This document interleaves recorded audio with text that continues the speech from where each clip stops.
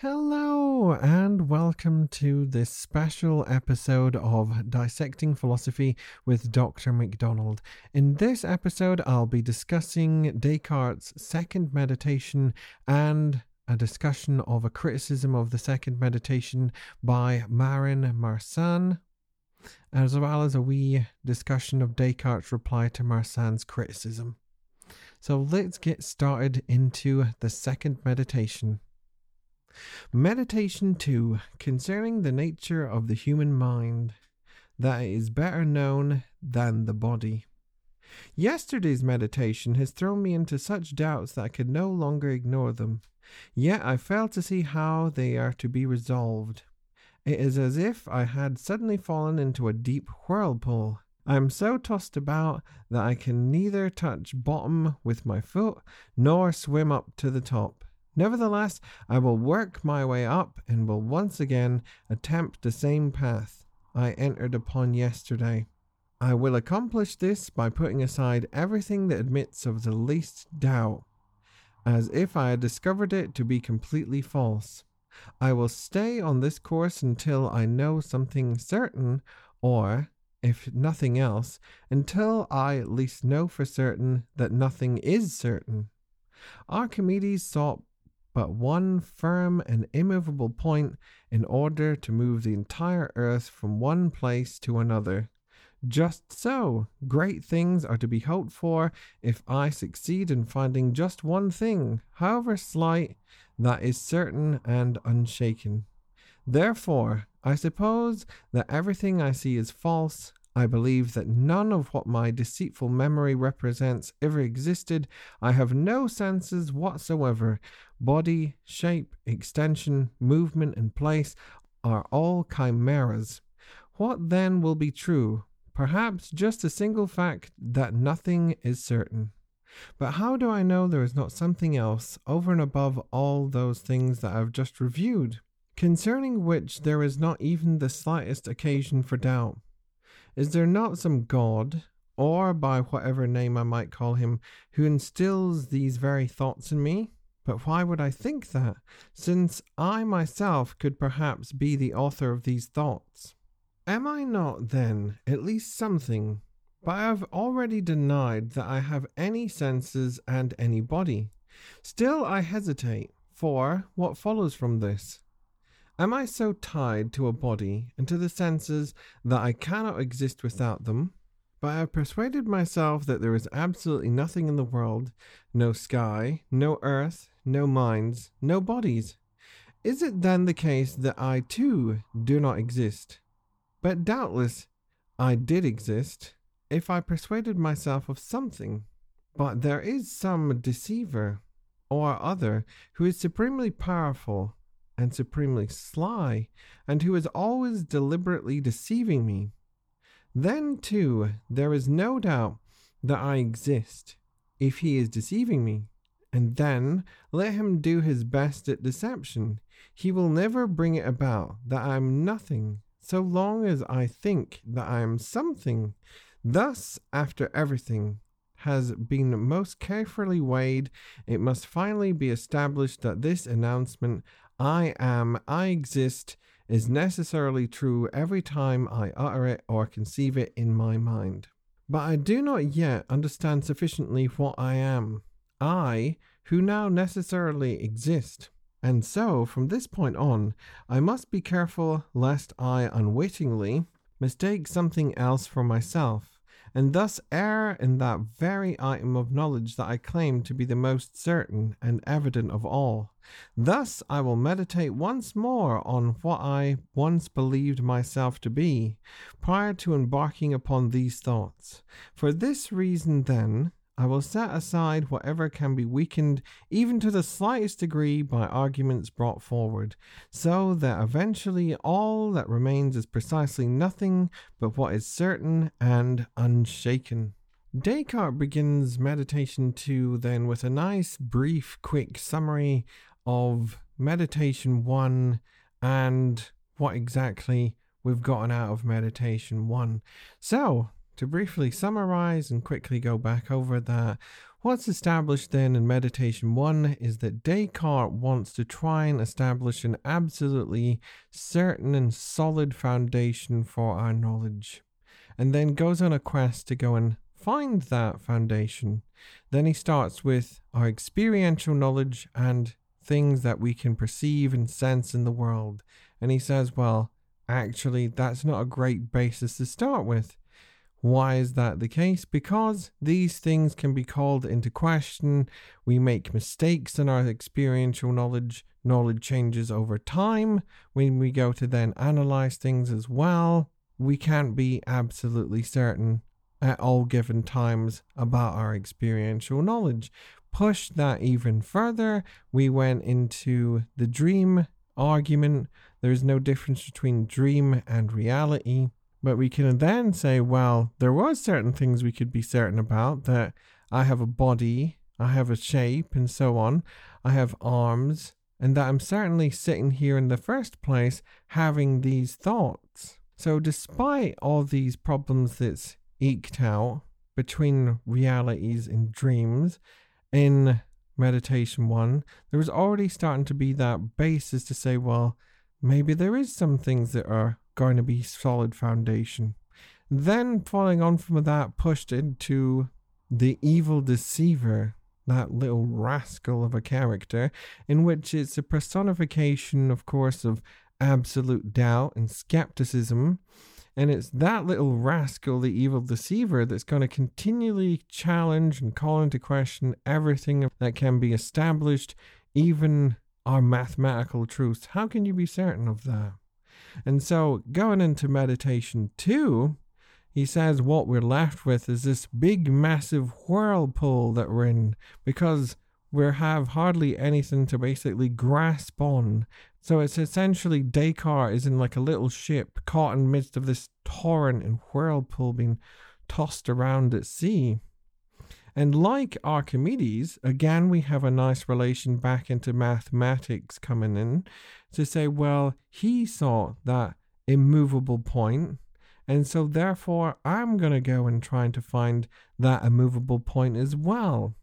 And then as well, we have that whole relation into the idea of God as well coming in, that was also talked about in Meditation 1. Well, if God is good, then surely he wouldn't allow me to be deceived, right?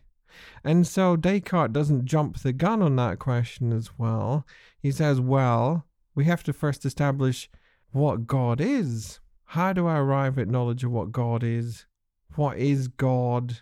And maybe the very idea of God that's been told to me is in fact wrong. Maybe I'm being deceived here by the very idea of what God is. And that's also coming back in our little quick summary of Meditation 1 at the start of Meditation 2 as well, that evil deceiver can be precisely the thing that calls into question even our idea of what God is. And then, very interestingly again, we say, well, even though we're in a whirlpool, there's a certain thing that the evil deceiver can't call into question whatsoever. We have that point of stability here. And it's sort of following on back from that dream argument as well, to say, well, the thing that we can be certain of is the fact that I am precisely writing down these thoughts on a piece of paper, and necessarily from all that, I have to exist in some capacity in order for that to take place. But I've not clearly stated what the I is. Is it in relation to the body? Is it in relation to the mind? What exactly is the thing that guarantees my own sense of self? What is the thing that secures my idea of me and my own personal identity over time? What is that? And so it's an incredibly profound and deep question that we have there at the end of paragraph 2. What exactly am I? And how can I be sure of this in an absolutely certain concrete basis again for Descartes? Because you're never going to have established anything that can be called into question We need this absolute certain basis. And so this is what he's going to then go and investigate. What exactly am I? So continuing on then, what then did I formerly think I was? A man, of course. But what is a man? Might I not say a rational animal? No, because then I would have to inquire what animal and rational mean. And thus from one question I would slide into many more difficult ones. Nor do I have enough free time that I'd want to waste it on the subtleties of this sort. Instead, permit me here to focus here on what came spontaneously and naturally into my thinking whenever I pondered what I was. Now, it occurred to me first that I had a face, hands, arms, and this entire mechanism of my bodily members, the very same as are discerned in a corpse, and which I referred to by name body. It next occurred to me that I took in food, that I walked about, and that I sensed and thought various things. These actions I used to attribute to the soul. But as to what this soul might be, I neither did not think about it, or else I imagined it as a rarefied I know not what, like a wind, or fire, or ether, which had been infused into my coarser parts. But as to the body, I was not in any doubt. On the contrary, I was under the impression that I knew its nature distinctly. Were I perhaps tempted to describe this nature such as I conceived it in my mind, I would have described it thus. By body, I understand all that is capable of being bounded by some shape, or being enclosed in a place, and of filling up a space in such a way as to exclude any other body from it, of being perceived by touch, sight, hearing, taste, or smell, of being moved in several ways, not of course by itself, but by whatever else impinges upon it. For it was my view that the power of self-motion, and likewise of sensing or of thinking, in no way belonged to the nature of the body. Indeed, I used rather to marvel at such faculties were to be found in certain bodies. But now, what am I? When I suppose that there is some supremely powerful, and, if I may be permitted to say so, malicious deceiver, who deliberately tries to fool me in any way he can I not affirm that I at least possess a small measure of all those things which I have already said to belong to the nature of the body? I can focus my attention on them, I could think about them, I can review them again, but nothing comes to mind. I'm tired of repeating this to no purpose. But what about those things I ascribe to the soul? What about being nourished or moving about? Since now I do not have a body, these are surely nothing but fictions. What about sensing? Surely this too does not take place without a body. And I seem to have sensed in my dreams many things that I later realized I did not sense. What about thinking? Here I make my discovery. Thought exists. It alone cannot be separated from me. I exist. That is certain. But for how long? For as long as I am thinking. For perhaps it would also come to pass that if I were to cease all thinking, I would then utterly cease to exist. At this time, I admit nothing that is not necessarily true. I am therefore precisely nothing but a thinking thing. That is a mind, or intellect, or understanding, or reason, words of whose meaning I was previously ignorant. Yet I am a true thing, and am truly existing. But what kind of thing? I have said it already. A thinking thing. What else am I? I will set my imagination in motion. I am not that concentration of members we call the human body. Neither am I even some subtle air infused into these members, nor wind, nor fire, nor vapor, nor breath, nor anything I have devised for myself. For I have supposed these things to be nothing. The assumption still stands, yet nevertheless I am something. But Is it perhaps the case that these very things which I take to be nothing, because they are unknown to me, nevertheless are in fact no different from that me that I know? This I do not know, and I will not quarrel about it now. I can make a judgment only about the things that are known to me.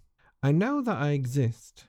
I ask now, who is this I whom I know? Most certainly, in the strictest sense, the knowledge of this I does not depend upon things whose existence I do not yet know. Therefore, it is not dependent upon any of those things that I simulate in my imagination. But this word simulate warns me of my error. For I would indeed be simulating were I to imagine that I was something, because imagining is merely the contemplation of the shape or image of a corporeal thing. But I now know with certainty that I am, and also that all these images, and generally everything belonging to the nature of the body, could turn out to be nothing but dreams. Once I realized this, I would seem to be speaking no less foolishly were I to say I will use my imagination in order to recognize more distinctly who I am, than were I to say, now I surely am awake, I see something true, but since I do not yet see it clearly enough, I will deliberately fall asleep so that my dreams might represent it to me more truly and more clearly. Thus I realize that none of what I can grasp by means of the imagination pertains to this knowledge that I have of myself. Moreover, I realize I must be most diligent about withdrawing my mind from these things so I can perceive its nature as distinctly as possible. But what then am I? A thing that thinks. What is that? A thing that doubts, understands, affirms, denies, wills, refuses, and also imagines and senses. Indeed, it is no small matter if all of these things belong to me. But why should they not belong to me?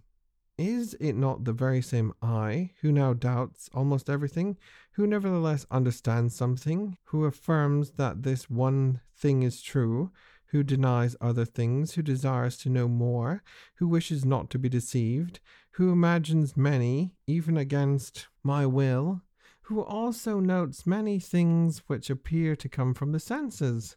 What is there in all of this that is not every bit as true as the fact that I exist? Even if I am always asleep, or even if my Creator makes every effort to mislead me, which of these things is distinct from my thought? Which of them can be said to be separate from myself? For it is so obvious that it is I who doubt, I who understand, and I who will, that there is nothing by which it could be explained more clearly. But it is indeed also the same I who imagines, for although perhaps, as I supposed before, absolutely nothing that I imagined is true, still the very power of imagining really does exist and constitutes a part of my thought. Finally, it is the same I who senses, or who is cognizant of bodily things, as if through the senses. For example, I now see a light, I hear a noise, I feel heat. These things are false, since I am asleep. Yet I certainly do seem to see, hear, and feel warmth. This cannot be false. Properly speaking, this is what in me is called sensing. But this, precisely so taken, is nothing other than thinking. From these considerations, I'm beginning to know a little better what I am.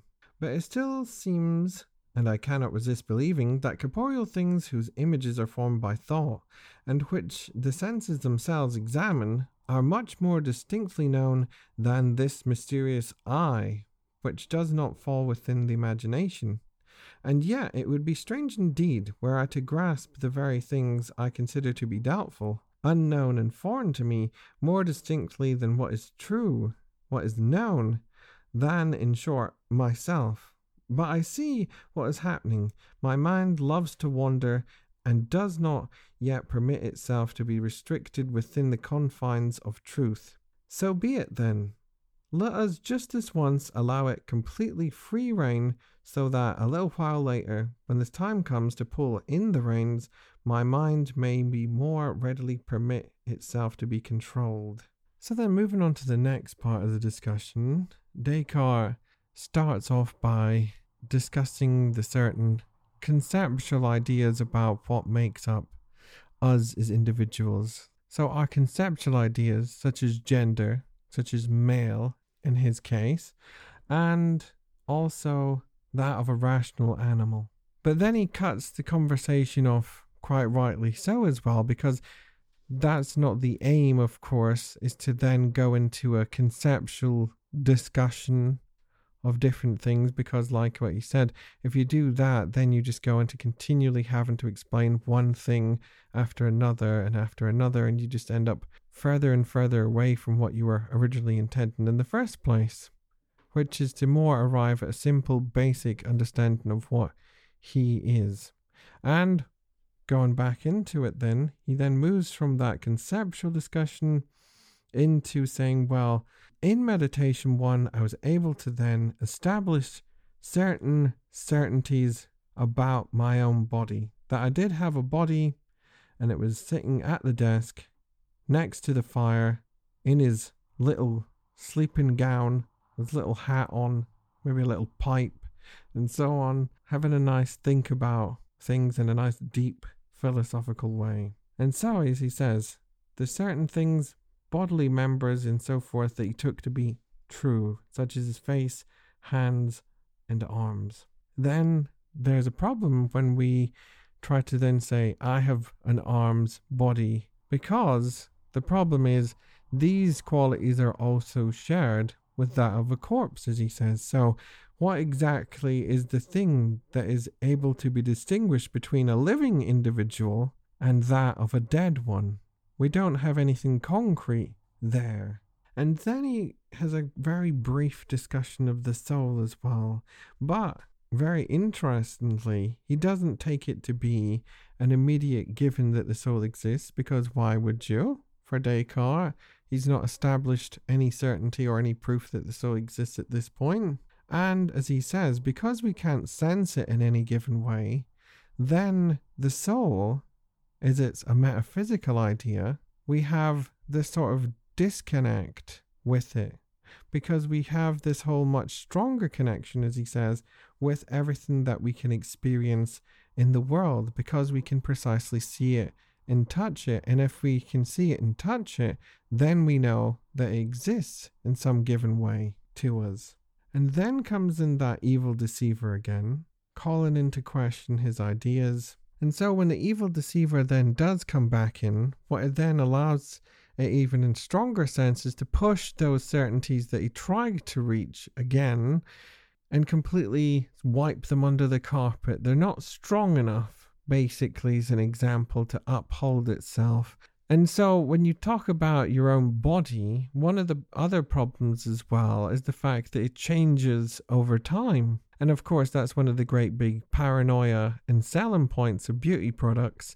Think of the wrinkles, use our products, this de-wrinkling cream at £10 or how much ever it would be in your currency equivalent as well, in order to then try and stop all the process of age and wrinkles and so on. But for Descartes, it's the whole problem of, well, if a thing changes in our experience, how can we say with hand on heart that it's the same object over time? What makes it the same? Because within our experiential knowledge, if we look at a tree, for example, then that is in a constant state of continual decay. And so you could say, well, is it at this point? Or is it this point? Because it's going to have changed. What is the thing that guarantees that the tree is going to always be the same? And therefore we run into the problems with our sensory experience, because nothing ever stays the same, because everything's always in this sense of continual flux and continual change all the time. And so it follows on back from meditation 1 there as well. You can't trust your senses or experiential knowledge because of that flux and change that occurs all the time. And then it builds up to those same points about the soul again. I don't have any experiential relation into the soul, so how do you know the soul exists? And we've not even established what that is. And then we get into the meat and the bones of exactly what it is that he is. And of course, that is a thinking thing. And so, from all that, we can say, well, what Descartes ultimately done then is we finally reached the absolute certainty point here of saying, I am a thinking thing. And it's so easy as an example to just understand how does Descartes arrive at precisely this idea of the thinking thing. Because we can close our eyes, and I would encourage everyone to do so, of course in a safe location to do so, and then completely blank out absolutely everything around you completely. And so literally you're in a complete darkness all around you. There's nothing else whatsoever. You're just literally comfortable either standing there or sitting there, and literally everything else is completely blank all around you. And of course, pretending that you're actually not listening to me and you're just sat there with your own thoughts, having a good think that Descartes is as well whilst he's writing all this down. And of course, what's so fantastic is this is where we are at the end of Meditation 1. We're precisely sat there in a complete blank space with nothing else around us whatsoever, and it's just us and our thought. What can you be certain of? Precisely that you are thinking. Even if there is nothing else around you whatsoever, even if everything is a complete blank space, complete darkness, there is one thing you can be certain of, that you precisely are thinking. And it's so simple and easy, and that's exactly how Descartes gets at the idea of a thinking thing. What am I? A thinking thing. A thing that thinks. And of course the famous saying, I think, therefore I am. And of course he then goes in to describe this whole process of thinking. What is thinking? It's then a collection of thought processes. What are these thought processes that happen? He gives some examples, of course. A thing that doubts, understands, affirms, denies, wills, refuses, and that also imagines and senses. All these thought processes occur within him. All these dependent upon his thought, cannot take place without it.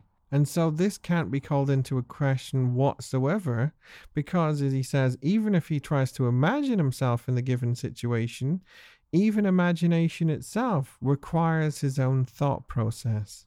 So, we've reached that point in which we have beaten the evil deceiver at this given point, because we can say with absolute concrete certainty, we are a thinking thing.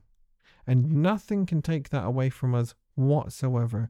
We are this collection of thought processes. And then he rounds off this little part of the discussion as well, saying, doesn't this seem strange? And it is strange as well, because, like he says, we immediately have an engagement and relationship with our experiential world and our senses.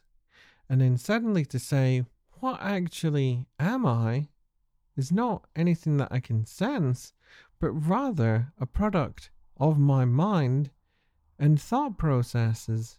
Why is that the case? Why do I somehow know myself better through this I and a thinking process rather than the world? And so then we move on to the rounding off discussion for Meditation 2, and building upon this whole idea of the mind and its importance and how we understand the world. Let us consider those things which are commonly believed to be the most distinctly grasped of all, namely the bodies we touch and see. Not bodies in general, mind you, for these general perceptions are apt to be somewhat more confused, but one body in particular. Let us take, for instance, this piece of wax. It has been quite recently removed from the honeycomb. it has not yet lost all the honey flavor.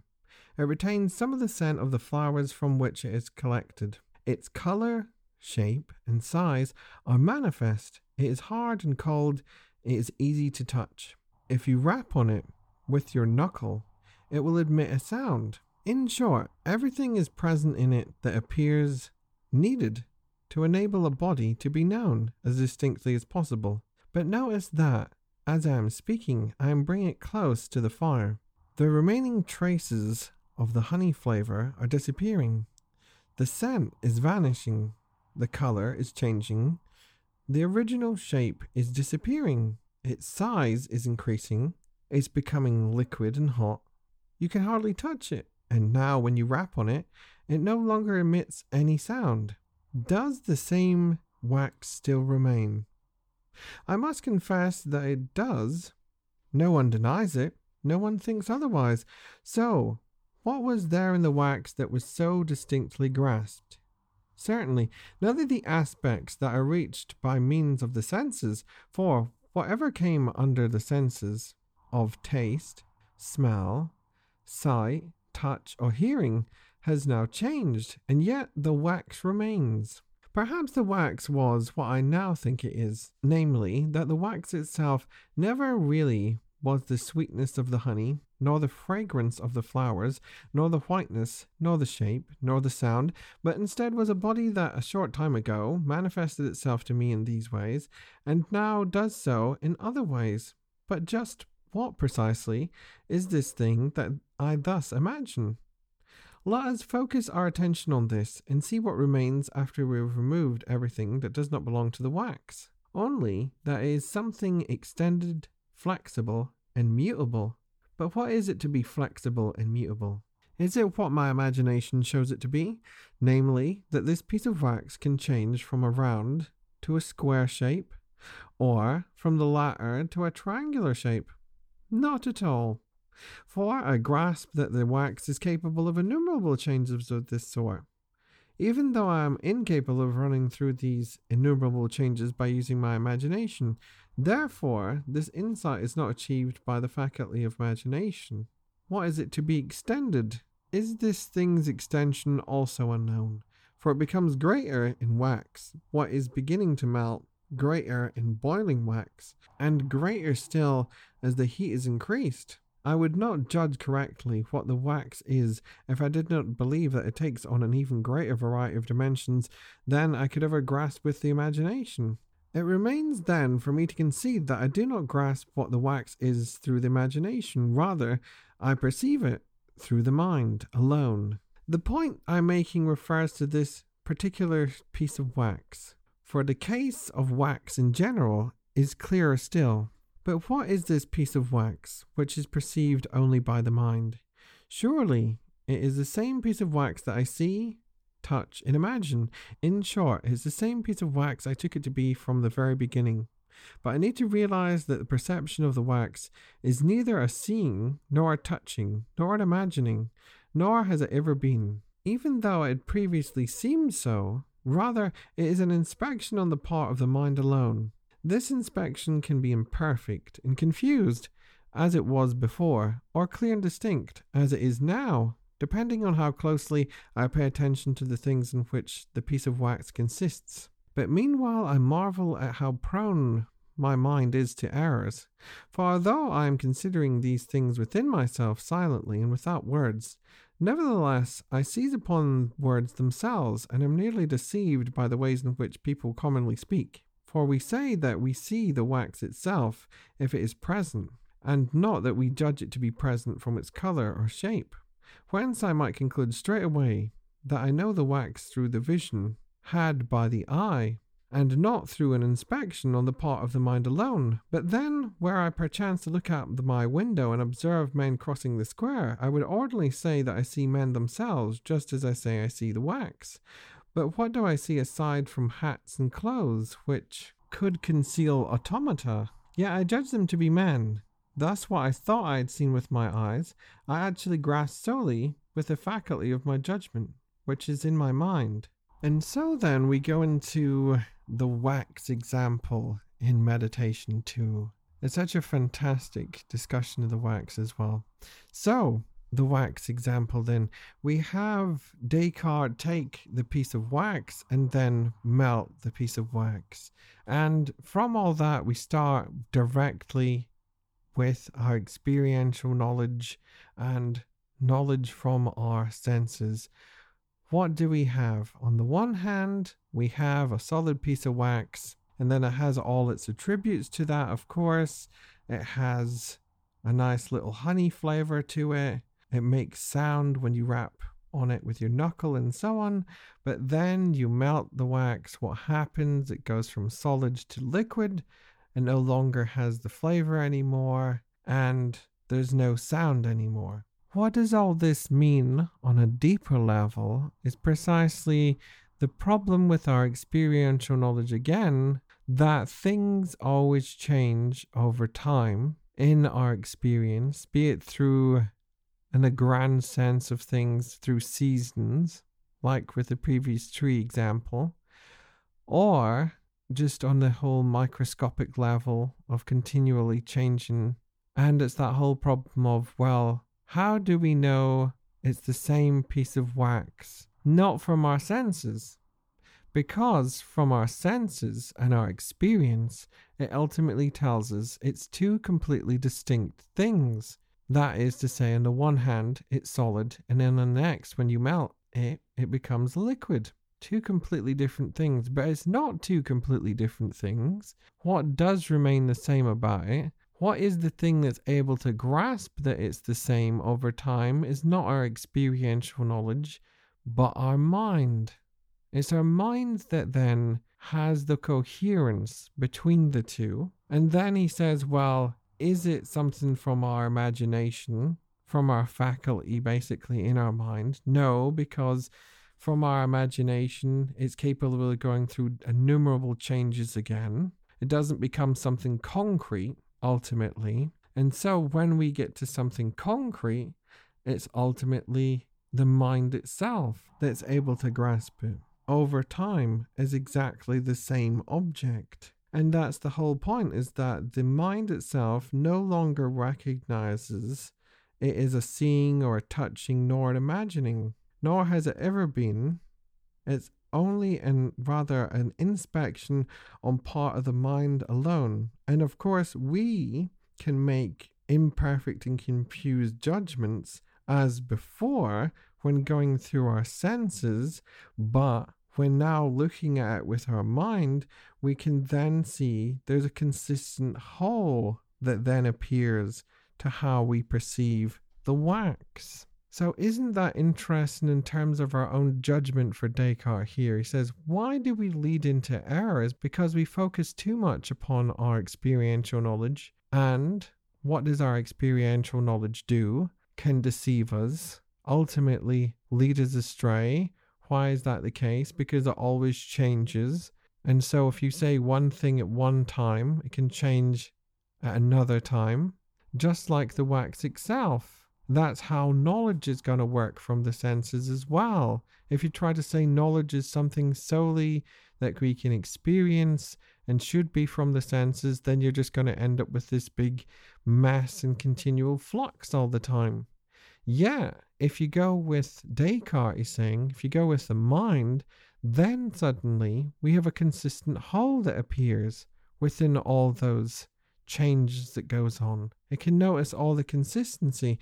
A universal idea starts to then emerge about what the wax is. And what is some of those qualities that always remain the same over time, as he says, is that it's something extended, that is an object existing in the world, flexible, you can bend it, you can twist it, and it's mutable, which is a quality that is liable to change. And so if you take those three qualities about it, suddenly we arrive at a very concrete thing about what wax is.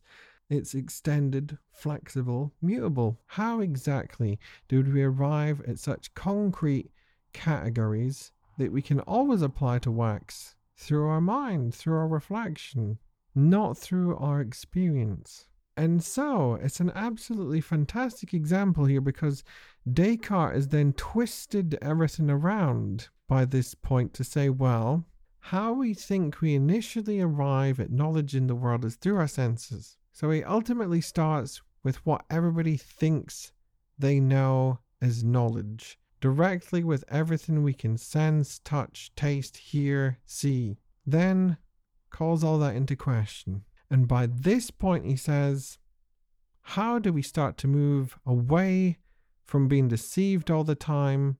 How can we start to challenge the evil deceiver that will call any sense of certainty into doubt through the mind, not through the senses? And so therefore, how we're going to start to move is all this emphasis upon the mind and away from emphasis upon our experiential knowledge. And so then he starts to interestingly take the wax and then move it to a discussion of other people in the world, to say, well, if I look out my window, then I can suddenly see other people walking around. How do I know they exist? And that's a big question, of course, that pops up in meditation too.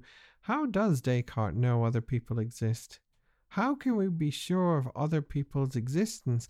And the big word for this problem is solipsism. S-O-L-I-P-S-M is the posh way of putting it. And it's the problem of the existence of other minds. Descartes has got himself into that problem. I can be sure I exist because I know I'm a thinking thing. But I don't know that other people exist because I don't know that they think. So it's an interesting problem in meditation too that's popped up. And it's one that, of course, he's going to have to resolve as a problem. So continuing on then.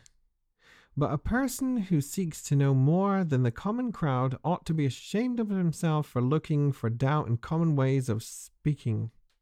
Let us go forward, inquiring on when it was that I perceived more perfectly and evidently what the piece of wax was. Was it when I first saw it and believed I knew it by the external sense, or at least by the so-called common sense, that is, the power of imagination? Or do I have more perfect knowledge now, when I have diligently examined both what the wax is and how it is known? Surely it is absurd to be in doubt about this matter, for whatever was there in my initial perception that was distinct? What was there that any animal seemed incapable of possessing?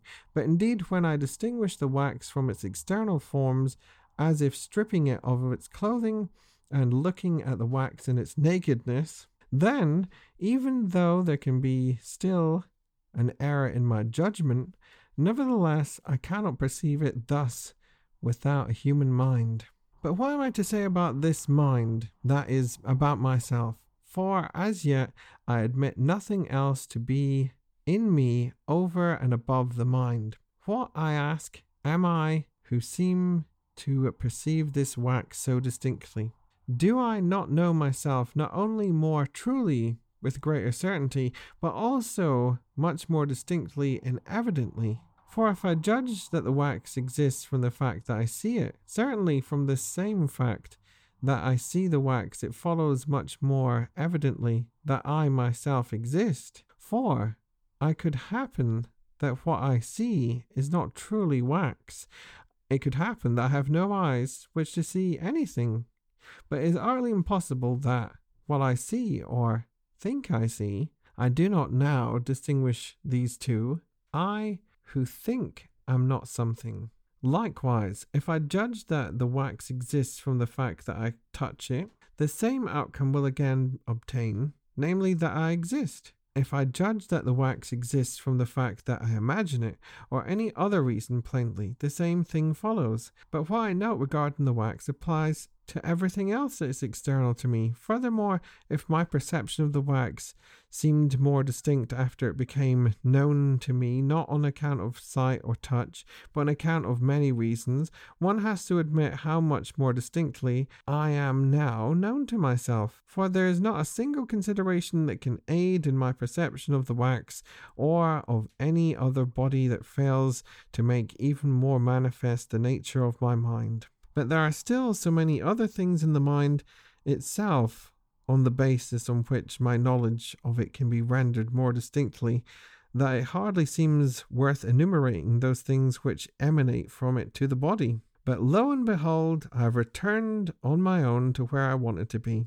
For, since I now know that even bodies are not, properly speaking, perceived by the senses, or by the faculty of imagination, but by the intellect alone, and they are not perceived through their being touched or seen, but only through their being understood, I manifestly know that nothing can be perceived more easily and more evidently than my own mind. But since the tendency to hang on to long-held beliefs cannot be put aside so quickly, I want to stop here so that by the length of my meditation, this new knowledge may be more deeply impressed upon my memory. And so just Descartes nicely wrapping up the meditation and sort of summing up everything that he's managed to accomplish in the meditation in that section as well, starting off from our experiential knowledge, arriving at precisely the idea of a thinking thing. What is the thinking thing? The collection of thought processes, and then the wax example itself being such a fantastic example into how do we know things better with our mind than through our senses, because our experiential knowledge itself is in continual flux. We can't do it through the imagination either, because then we'll go into a continually just imagining different bits and bobs and so on to it, or just innumerable different ways in which it can work and function.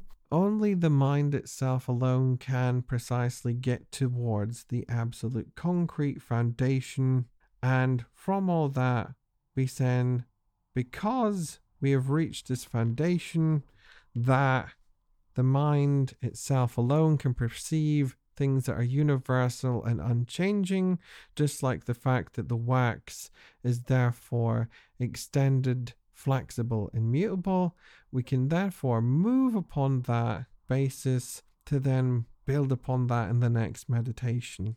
And so a great objection or criticism to look at for meditation 2 is from Marin Mersenne, who is a polymath or a person of wide knowledge or learning, and he's also a big man of letters as well, and knew and interacted with quite a few famous people at the time, sending letters back and forth as you do. And so this is Mersenne's criticism for meditation 2. First of all, you will recall that it surely was not actually and truly, but merely a contrivance of the mind, that you rejected as best as you could the images of all bodies, so that you might conclude that you were merely a thinking thing, lest perhaps you believe later on that you could conclude that you were really nothing but a mind, or a thought, or a thinking thing. We draw your attention to this only in connection with the first two meditations, in which you clearly showed that it is certain that at least you, who are thinking, exist. But let us pause here for a little while. Up until now, you acknowledge that you are a thinking thing, but you do not know what this thing is that thinks. But what if it were a body that by its various movements and encounters produces what we call thought? For although you think you've rejected every body, you could have been mistaken in this, since you hardly rejected yourself, who may be a body. For how do you not demonstrate that a body cannot think, or that corporeal motions are not thought itself, but the entire system of your body, which you believe you have rejected, or some part of it? For example, those parts which make up the brain can come together to form those motions which we call thoughts. I am, you say, a thinking thing, but are you a thing that knows if you are a corporeal motion or a body that is being moved? So absolutely fantastic criticism as well from Mersenne, and to say, well, Descartes, hold on a tick, you've discussed the objects in the world, you've discussed wax and so on, but wait a minute, what about your own body? You've not actually thought on a more deeper level about your own body here, because surely we can say, well, isn't the body a thinking thing? And you've just solely talked about the mind, and you've forgotten all about the importance of the body here. Because surely the way in which the body moves and so forth is all through a collection of the body's own collection of processes and thinking and so on. So it's absolutely fantastic as a criticism, because it highlights the problems that Descartes got himself into with such a focus upon the mind itself over the senses and the body, you could say, as well as it has a really lovely connection into 20th century phenomenology and the philosophy of Merleau-Ponty, in which Merleau-Ponty's philosophy in the 20th century emphasizes and argues for precisely all that importance about the body as a thinking thing. And why is that the case? Because prior to all that, you have Hegel in the German Romantic period and German idealism and so forth that placed so much emphasis upon the mind. Along comes Nietzsche, of course, who emphasizes the body. Merleau-Ponty is very inspired by Nietzsche and then writes an absolutely amazing philosophy called Phenomenology of Perception, all emphasizing the ways in which the body think. And a great example of that, of course, is muscle memory, in which we then have, let's say, the example of which we learn a musical instrument and then we go from muscle memory to then play all the different chords and scales and so on. But what Merleau-Ponty would say there as well is you forget about all the pain and struggle and suffering, of course in a very productive way for yourself because you're trying to learn how to play the instrument, about how uncomfortable it is to go into those finger positions, how you have to play the scales over and over again, and how your fingers themselves have to get comfortable. All those little things that we take for granted and usually overlook, incredibly important things when we then go to learn and understand things. Without all those little things we do with our body, that actually would take away from just how we'd understand things as a whole. As well as another example could be, let's say, when you're learning to drive and in the awkwardness of trying to use your hands to not only go on the steering wheel, but then also use the gear stick, and then trying to use your feet to change gears, use the brakes, use the accelerator, all at the same time, is of course trying to look where you're going. And as all that awkwardness in learning to drive, again, would be another fantastic example there of the body as a thinking thing and needing to therefore learn all the different important parts and not just solely our mind. And of course, that's the whole point about a driving theory test as well, is that it's not all just on the theory side of things. You also got to go out there and have a good old practice with your body in the car and driving around, getting used to it. So this, of course, adds on very nicely to Mersann's criticism about what about the body as a thinking thing. And then we have Descartes' reply to this, of course, and it's quite a chunky response, but let's go to the little heart of exactly what he has to say. You here ask how I can demonstrate that a body cannot think. Please forgive me if I answer that I have not yet provided a place for this question to arise since I first dealt with it in the 6th meditation, where I said, My ability clearly and distinctly to understand one thing without another suffices to make me certain that the one thing is different from the other, and so on. And a little further, although I have a body that is very closely joined to me, nevertheless, because on the one hand, I have a very clear and distinct idea of myself insofar as I am merely a thinking thing and not an extended thing, and because on the other hand, I have a distinct idea of a body insofar it is merely an extended thing and not a thinking thing, it is certain that I, that is a mind, am really distinct from my body and can exist without it. To this one readily adds, whatever is capable of thinking is a mind, or is called a mind, but since mind and body are really distinct from one another, no body is a mind, therefore no body can think. I utterly fail to see what you are able to deny here. Do you deny that a clear understanding of one thing without the other suffices for the recognition of a real distinction between them? If you do, then give us a surer sign of a real distinction, for I can confess that none can be given. What will you say? Are those things really distinct if each can exist without the other? But again, I ask how you can know that one thing can exist without the other. For if it is to be a real sign of distinction, then this ought to be known. Perhaps you will say this is obtained from the senses, since you see, touch, and so on. The one thing, whilst the other is absent.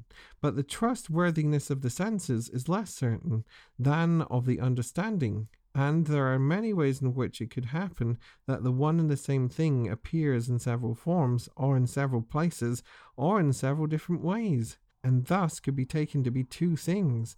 And finally, if you recall what was said regarding the wax at the end of the second meditation, you will notice that, properly speaking, not even bodies themselves are perceived by the senses, but by the understanding alone, so that sensing one thing without some other thing is merely a matter of having an idea of one thing, and understanding this is not the same idea as of the other thing.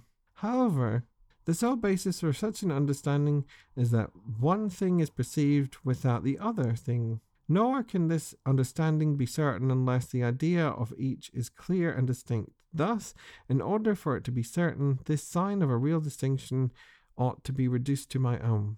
But if there are those who deny there are such distinct ideas of mind and body, all I could do is to ask them to give sufficient attention to what is contained in the second meditation, and to be cognizant of the fact that the opinion they entertained, if they chance do entertain it, namely, the parts of the brain make a combined effort to form thoughts, arose not from any positive argument, but merely from the fact that they have never had the experience of a lacking body, and not infrequently they have been impeded by the body in their operations. It is just as if a person were ought to have been shackled in leg irons from infancy. He would think the leg irons were part of his body, and that he needs them in order to walk. So, Descartes' reply then is a sort of reiteration of what he says in Meditation 2, and that also he pops up the whole point about Meditation 6, and what does Meditation 6 going to lead us into is exactly how the mind and body are joined together. Now you say, well, how is this going to be necessary to show how both of them are joined in together in the first place? Because Descartes at this point has separated them both out as two distinct objects from each other, hence why he goes on about a real distinction. And so we have the mind on the one hand and the body on the other, and he's not really clearly said how the two are related or how the two are combined. And the posh problem for that, of course, is Descartes' mind-body dualism. Does Descartes manage to get over that problem of dualism or not? And Meditation 6 is where he gives his answer to all that and tries to get around that as a problem. How can you exist ultimately as a sort of head in a jar?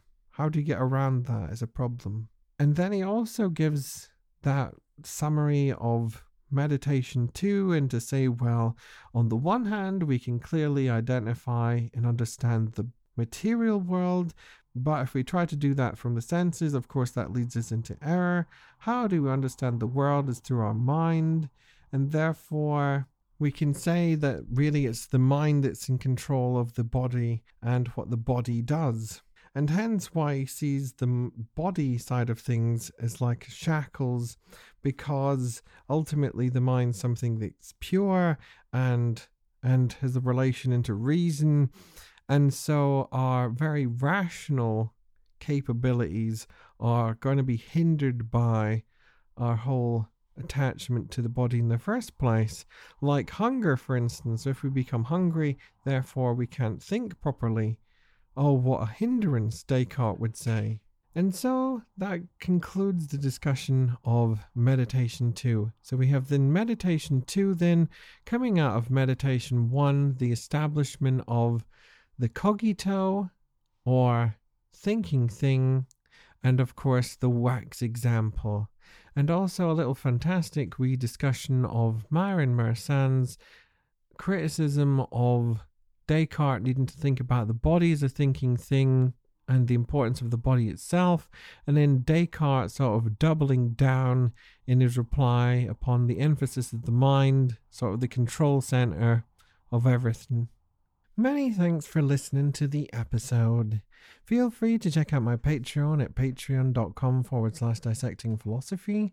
Feel free to drop me a wee email at my address, dissectingphilosophy@gmail.com, and I can also be found on Twitter at I am a rubber man. Many thanks for listening, and I'll hope you'll join me next time.